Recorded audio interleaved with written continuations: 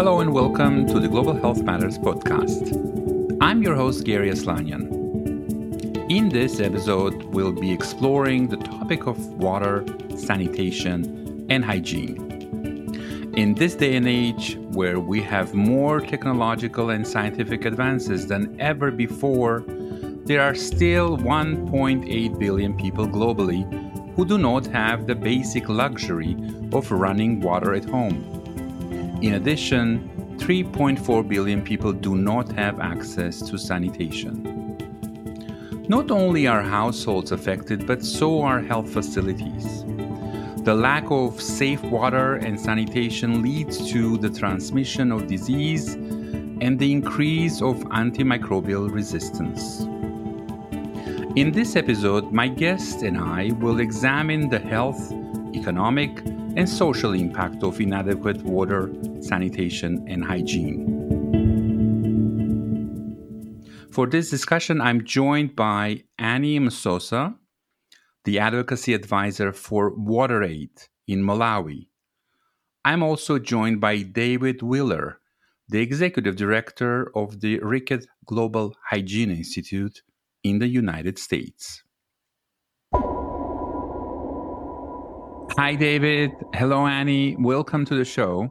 Hello, Gary. Great to be here. Hello, Gary. Thank you for having us. Okay, let's get started. I'm going to start by mentioning that I'll be using the term WASH when I refer to water, sanitation, and hygiene. And this term is an umbrella term that covers many public health issues. So, Annie, I'm going to start with you. You are based in Malawi, but you are also very active in global advocacy. How is WASH perceived as a health issue, both locally and internationally? So what you see is generally you see that there is an acknowledgement that WASH is important and that it impacts on people's health. So when you look at issues to do with infections, even looking at, for example, during COVID-19, when we were all talking about washing hands. So there's that acknowledgement. And if you look at a lot of health strategies and documents, this is something that you will see mentioned as important for health. However, where you see gaps when it now comes to providing the financing to make the services available, that's where the biggest gap is, both locally and internationally. You really painted a picture of the actual effects that are very powerful. David, a recent UNICEF WHO report highlighted the need for a 3 to 6-fold increase in the current rates of progress if the SDG targets are to be achieved by 2030. What are the areas that need most attention? WASH is an incredibly challenging area to work in, not the least of which reason is that, hygiene is so difficult to build on and to create, new habits and new behaviors. Hygiene is obviously a critical foundation for health. It promotes growth and well-being. It significantly reduces the economic, societal, and personal cost of illness. However, RGHI has really invested in enhancing the research opportunities available in this space because we feel like the path through hygiene is the path to building better economic investment cases and building better measures of results for the investments in water, sanitation, and then, the hygiene programs that then deliver on the promise of having access to water and sanitation. And Annie, in Malawi, how are the health of communities affected due to the inadequate WASH? Do you have some stories you can share from your own experiences? Sure. I can speak to specific examples. Earlier this year, and some of you might have already heard, Malawi was struggling for many months with the cholera. And I live in a village. And there was a space of 3 weeks where almost every day there was a funeral of somebody who had died from cholera. And the basic issue was, not having access to safe water, communities not having the information that they need in terms of how they should take care of that water. And also later on, it became an issue of access to cholera vaccines as well, because there wasn't enough of it to be able to deliver to the communities and also to deliver it safely. And so you find that at household level, people die, children get diarrhea diseases, and they are affected because if you have young children in the early years and they're getting diarrhea because they are constantly eating food that is contaminated with fecal matter because they were not able to wash their hands with soap properly, their gut is affected. They cannot absorb the nutrients they need to absorb. So even if you give them all the nutritious food they need, their body will not be able to draw out the nutrients in the same manner as somebody who has not been affected in that way. I have visited healthcare facilities in Malawi where the toilet is full, where the water is not there all the time. And these are places where people come when they are sick. And they are coming there because it's meant to be a place of safety. But you find that the very places that are supposed to shelter them from disease become breeding grounds for disease. And women are forced to go and do their business in the bush because the facilities are not available. And women will sometimes even delay coming to the healthcare facility to give birth because they do not want to subject themselves to this environment where there isn't adequate water, sanitation, and hygiene. And all this has implications in terms of maternal mortality, in terms of infections that women get, the length of stay that people spend in hospitals. And when you're looking at all this, there's a lot of money that governments are spending in response to the effects of this lack of WASH. And our health system is constantly overburdened with disease and failing to cope. And a lot of it is coming from communities not having access to water, sanitation, and hygiene. And then when they come to the healthcare facilities, they are not also assured of a safe environment where they can be treated and go back home without having to adding another disease to the disease that they had come with when they came to the healthcare facility. Thanks for that, Annie, because you really painted a picture of the actual effects. That was very powerful. David, from what we just heard, I also read that in a recent UNICEF WHO report highlighting the need for 3 to 6-fold increase in progress if the WASH SDG targets are to be achieved by 2030. What are the areas that need to be having more action?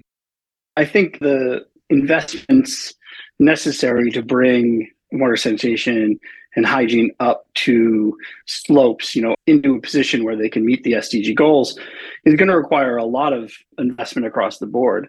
One of the challenges are looking at how the investments improve people's well-being and looking at how best to solve the challenges and make sure we're investing in the next best investment in terms of moving from we have clean water and then are we getting the clean water into the healthcare facilities? Are we getting clean water into the villages? And looking at how we're providing sanitation facilities, but then are those sanitation facilities being emptied? And this kind of comes under the category of system strengthening. And RGHI is working closely with a couple of teams to better understand what system strengthening means to hygiene. But I think in general, system strengthening is a focus, and we need to understand how to create investments that make the whole system work so that the hygiene interventions that are working towards preventing mothers from transmitting diarrheal disease during weaning, which is a research project we're working on in Bangladesh, or we've funded in Bangladesh. We want all of those interventions to be able to work within a system that's supporting the local communities and supporting the healthcare facilities so that they can achieve the health outcomes and the promises of WASH investment. Annie, what are your ideas about this in terms of how we can get to the targets we have? It depends on how you're looking at the issue, because at the moment it can look like, oh, this is taking a lot of money for us to get there. But then how much money are we losing right now because we're not taking any action? So I think that there's need to look at this problem differently and to be able to determine what is the investment that we need to make now that is going to save us a lot of lives, that is going to save us a lot of money that we're going to spend having to treat diseases that we would have prevented in the first place. So, for example, just looking at some of the problems like WASH in healthcare facilities, for countries that are most affected, that have low incomes, all that's needed is 9.6 billion over the next 8 years. Now, when you look at it, that's 60 cents per person per year. And then when you look at the saving that that will bring, I mean, every dollar will bring back in terms of returns on investment of $16. Now, if you look at that, that's one of the strongest returns on investment on health. And it has impact across so many different issues. So I think that there's also the need to look at this problem differently and look at what we're losing.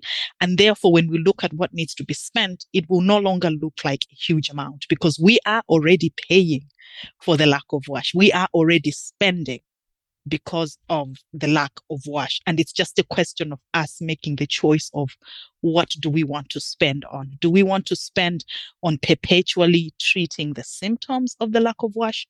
Or do we want to invest in sustainable wash that is going to make sure that those symptoms, they go away forever and therefore we no longer have to continue spending?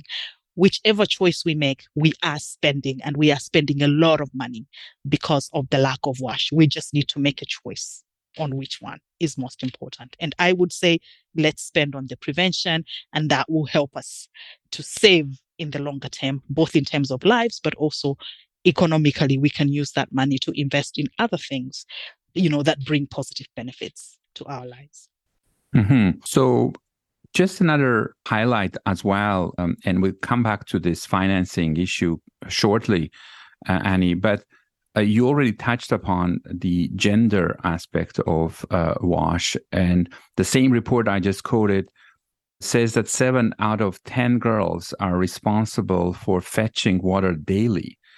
What are the impacts of this inadequate drinking water sanitation on women? I would say the impacts are huge. Huge, first in the sense of just the sheer millions. I think, is it 77 million days that women are losing just because of time spent going to fetch water. And it's girls and it's women, and we have lived it. And in countries like Malawi, it's not even just girls, it's everyone. I have to go fetch water because my water supply is not always there. So just the sheer amount of time that is spent by women and girls is a huge impact on their livelihoods, and also even the free time for them to be productive, and even their mental health as well. Now, I want to paint a picture of a pregnant woman, right? Like, if there's no access to sanitation, right? She doesn't have access to a toilet. This can result in worm infestations, and this will lead to anemia while she is pregnant. And that will affect both her health, but also the health of her unborn child. If she has to go for kilometers to go fetch water while she's pregnant, that has got a physical impact on her body, right? It can cause life-threatening disabilities. It can cause spinal injuries, hernias, genital prolapse, and it can also increase, cases of spontaneous abortion to pregnant women. Let's also recognize that a lot of times it is people that are living in poverty that also do not have access to water, sanitation, and hygiene, which means they're not just suffering from the lack of water, they also do not have adequate food. They also have other issues. And therefore, this woman who already does not have adequate nutrition or is struggling to get that has to spend a lot of energy walking. And therefore, her health and the health of her child is also affected. And then if I go to the hospital, I already talked about what happens within that space. If I am giving birth, in some countries, they will give women antibiotics before they are even sick because they are anticipating that they will get infections. And that is just a sign to show that there is a recognition that there is an issue. This is not a safe place and we need to make it safe, but the action is not happening. So that also has an effect even in terms of antibiotic resistance. You're prescribing antibiotics before people have even gotten sick. And that also affects the health of women. And the other side of this is also healthcare workers, nurses, midwives, community healthcare workers. These are at the front line of the health service. 90% of frontline healthcare workers are women. And what does this mean? It means that they're significantly exposed to this issue. They cannot do their job properly. And, it's a frustrating thing. It brings mental health issues because you want to help, but people are dying because you did not have all the tools, basic tools that you need for you to deliver a quality service to your patients. And I have visited healthcare facilities earlier this year in Chisi, and I was talking to a nurse. And in this particular healthcare facility, WaterAid had provided some improvements in terms of water sanitation and hygiene, but also, done some behavior change, promotion and training. And you could see the pride of the healthcare workers just for them to be able to say, this place is clean now. And the nurses were actually saying, we no longer have sepsis cases here. The cases that are finding us are now coming from the community. And you could see the sheer sense of relief. And you can also see the impact that must have had on their mental health when, instead of delivering safely, babies were getting sick because the situation was just not clean, because there wasn't enough water sanitation and hygiene, or the practices around infection prevention were not up to standard. Thanks, Annie. David, I know you've mentioned some of the research that you supported with the focus on impact of WASH on women. Do you have an example how some of the countries have dealt with this as well through your work? We've funded several research programs that are really focused in on the impact of hygiene in women. The first one I mentioned earlier was this study that we funded in Bangladesh, looking at women who are going through the weaning process and make porridge in the morning, and then teaching them that they need to reheat the porridge during the day so that it doesn't become contaminated, with bacteria during the course of the day, and then result in diarrheal disease infection in their children during this really important time around weaning. We have work going on in Bangladesh and in several other countries in sub-Saharan Africa. We think it's really important to better understand the menstrual practices through the menstrual practices needs scale, which has been deployed by one of our fellows, Julie Hennigan, and using that data to then really understand both how we could improve those practices or bring better solutions to those populations, and also understand its impacts on educational attainment, general well-being, mental health, all the other ways that good hygiene practices can improve people's lives and the outcomes of populations. In addition, the challenges around birthing suites and cleanliness and hygiene, teaching that kind of habit and behavior change, looking at those systems and making sure the nurses in those facilities are supported by all of the different elements that are necessary to maintain and codify those habits is something that we're really interested in. And we've built in significant weighting into our calls for research so that looking into women's health, looking into inequity gaps, better understanding how the systems are supporting good improvements and making sure those improvements in hygiene last is something that's really important for us, because we think it's the ability for that small group in Malawi who has a hygienic delivery room to then transfer those habits to other hospitals and have other hospitals support that intervention and maintain that intervention over the long term that's going to improve health in a measurable way. Annie, do you have other strategies that you could share that maybe from your experience in Malawi that target women that has improved WASH? So WaterAid has been doing a lot of work around hygiene promotion, both within the community and in healthcare facilities. And some of those interventions have focused on, maternal health. Some of those interventions have been linked with nutrition in different communities. There's different elements to this. The first one is really investing in understanding the needs of the women. What is it that they need when they come to the healthcare facilities? What are the gaps that they're seeing when they're within their communities, so that they're really part of the process in terms of making decisions around what services are needed, but also what role they can play in ensuring that those things happen. So we have been working with women groups, women that are promoting self-motherhood. We have been working with citizens forums that also include women. We have been working with girls groups in schools, to try and promote their agency to change the issues, but also to ensure that they're part of the process, and they're also part of the process in terms of sustainability of whatever services are being provided, and they can be able to hold duty bearers to account. And as a result of this, we have seen a lot of changes, like in terms of, first of all, the designs and how they take care of the different, needs of the women, the cultural dynamics around things like what happens to a placenta and whether or not a woman is comfortable for that to be disposed of at the healthcare facility. We've seen a lot of targeting around what happens around the healthcare facilities I was talking about earlier, working with cleaners, working with nurses, working with midwives to make sure that they become champions. And so there's been a lot of behavior change campaigns working with communities and creating champions, and also kind of increasing standards around what hygiene should be expected at a healthcare facility, and making communities aware of the sort of standard that should be there, and also supporting them to engage with like the offices of the ombudsman when things are not going all right, or to even be able to meet with the hospital management when they're seeing that the WASH situation is not going the way that it should. And we've seen a lot of positive results. We've seen increased uptake of services in some of the healthcare facilities. We've seen even reduced infections, healthcare facilities reporting that the infection rates have reduced. And we've seen an increased uptake of women coming to the healthcare facilities to access services and doing that earlier. So involving them right through the process and treating them as experts in their own needs, and also making sure that they are they're taking part in everything and their needs are being met in whatever designs are there is really, really critical. And also promoting their agency so that when NGOs are not there, when they're dealing with the government, they know what they need to do, they know who they need to engage, and they're aware of their power and they're part of the decision making around what happens. And it brings a sense of pride when things change within the community in that way. Quickly going back to this issue of financing and WASH, Annie, you brought up earlier.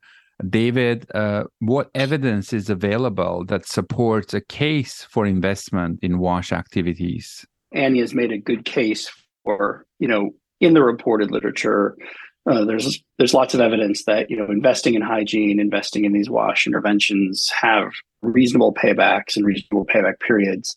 We spend a lot of money trying to determine the health impacts and disease burdens that are alleviated through WASH investment. And to some extent, maybe we need to move away from a direct sort of dollar value cost benefit analysis and look at something more along quality or quality of life measures. And this is an area that RGHI is actually actively investing in and looking at how do we better measure the impact of WASH investment through the adoption of hygiene habits or better health outcomes, but not necessarily driving those all the way to a dollar value.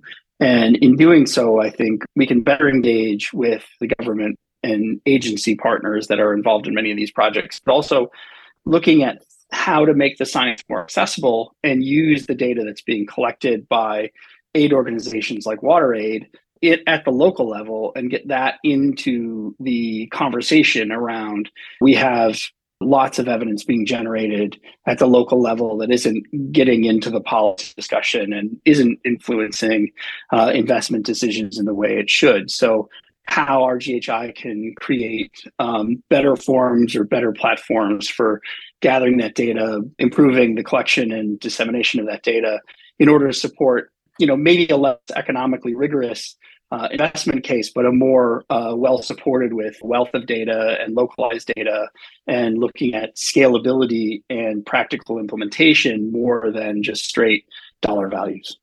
Annie, you have mentioned to me before we recorded this episode that WASH is not viewed as a critical health investment area by the global health community sometimes. Could you tell us more about how this plays out at a country level?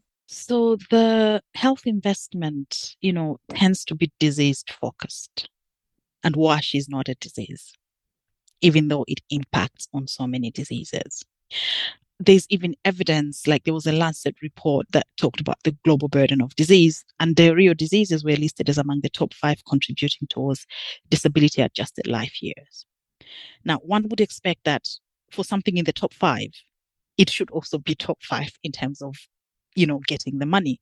But you find that that does not happen. And WaterAid did a research, and we talked to different donors that are providing funding for health. And you find that, for example, the issue of WASH in healthcare facilities, they don't even track it.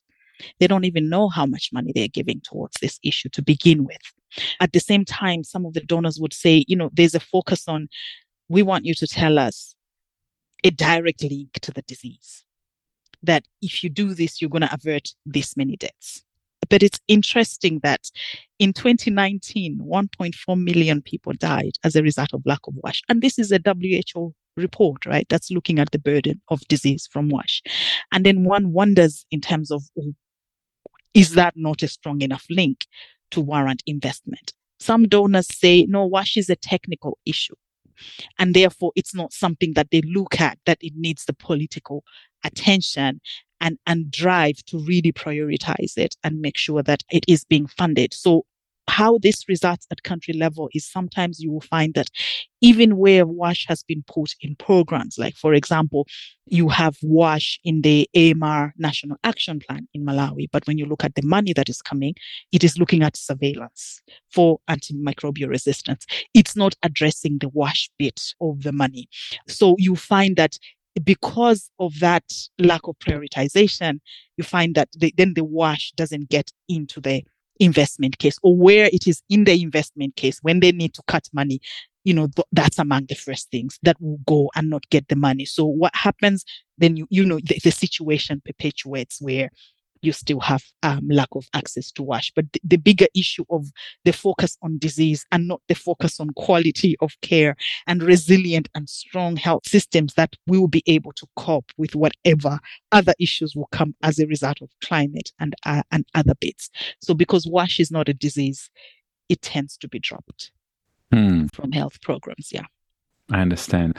David, you want to add anything to this point? Annie says it very well. The only thing I would add is, we're moving towards more and more market-based models where, we want sanitation systems and water systems to be able to issue bonds and raise money in commercial markets. And without building the habits and the long-term sustainability of the utilization and of these infrastructure builds, and then building and having the community understand the value of this infrastructure and why it should be maintained and how it should be used long term, it's going to be very difficult to get communities to fund the ongoing maintenance and the bond payments, the tax burden associated with having access to water and access to sanitation delivered through these economic models. And so, being able to create behavior change methods and interventions that, result in long-term habit formation, that give you 20-year timelines for fundraising mechanisms is really important if these more community-supported models are going to be able to show results 20 years from now. It's hard to believe or to think that in this day and age we live in, 2.2 billion people do not have access to safe drinking water. And 3.4 million people do not have access to safely managed sanitation. Both of you and Annie particularly previously described WASH as a little issue with potential for really big impact if we do it right. I have a final question to you both. What recommendations would you have for global health audiences, those who listen to this podcast, on how they can think about WASH differently with greater solidarity? Annie, you first, and then David. Okay, thanks, Gary. So just a small correction. WASH is not a little issue. There's a whole SDG around it. That means it's a big issue and an issue that needs to be tackled at the global level. So my first aspect is stop treating WASH as a little issue, because it is not. And that governments are spending on WASH, like I said earlier. They are spending more right now on treating the effects of the lack of it. But we need them to spend more on actually sorting it out. So it's not acceptable that today half of the world's healthcare facilities do not have access to adequate hygiene. They cannot offer the safety that patients need. And they are not able to cope with the rising health crisis that the climate crisis is also bringing. WASH is fundamental to health. It is a no regret investment and the first line of defense against infectious diseases. It therefore is a critical for protecting health, both at home and in healthcare facilities.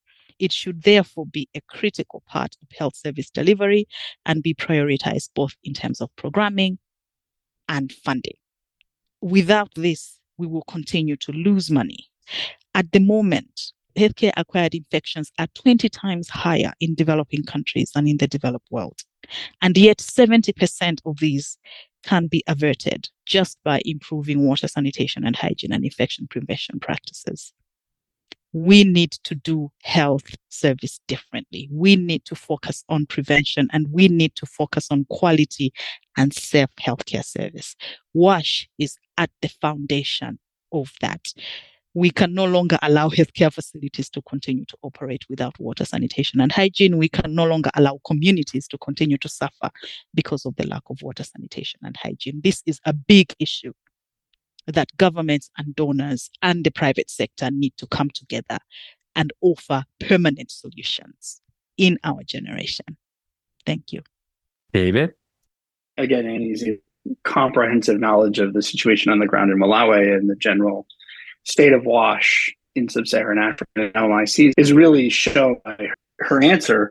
I think, from the standpoint of a research funder, what we're looking for is to build more collaboration across the NGOs, the charitable organizations, and the academic community to answer a lot of the questions that are coming up that seem to be roadblocks to implement programs or to achieve, better funding levels or to, start programs and secure additional funding for, WASH-based interventions. And that includes, our investments in looking at, how do we build a quality for hygiene, or how do we build more measures in the hygiene field, like in the Menstrual Health Practices Index.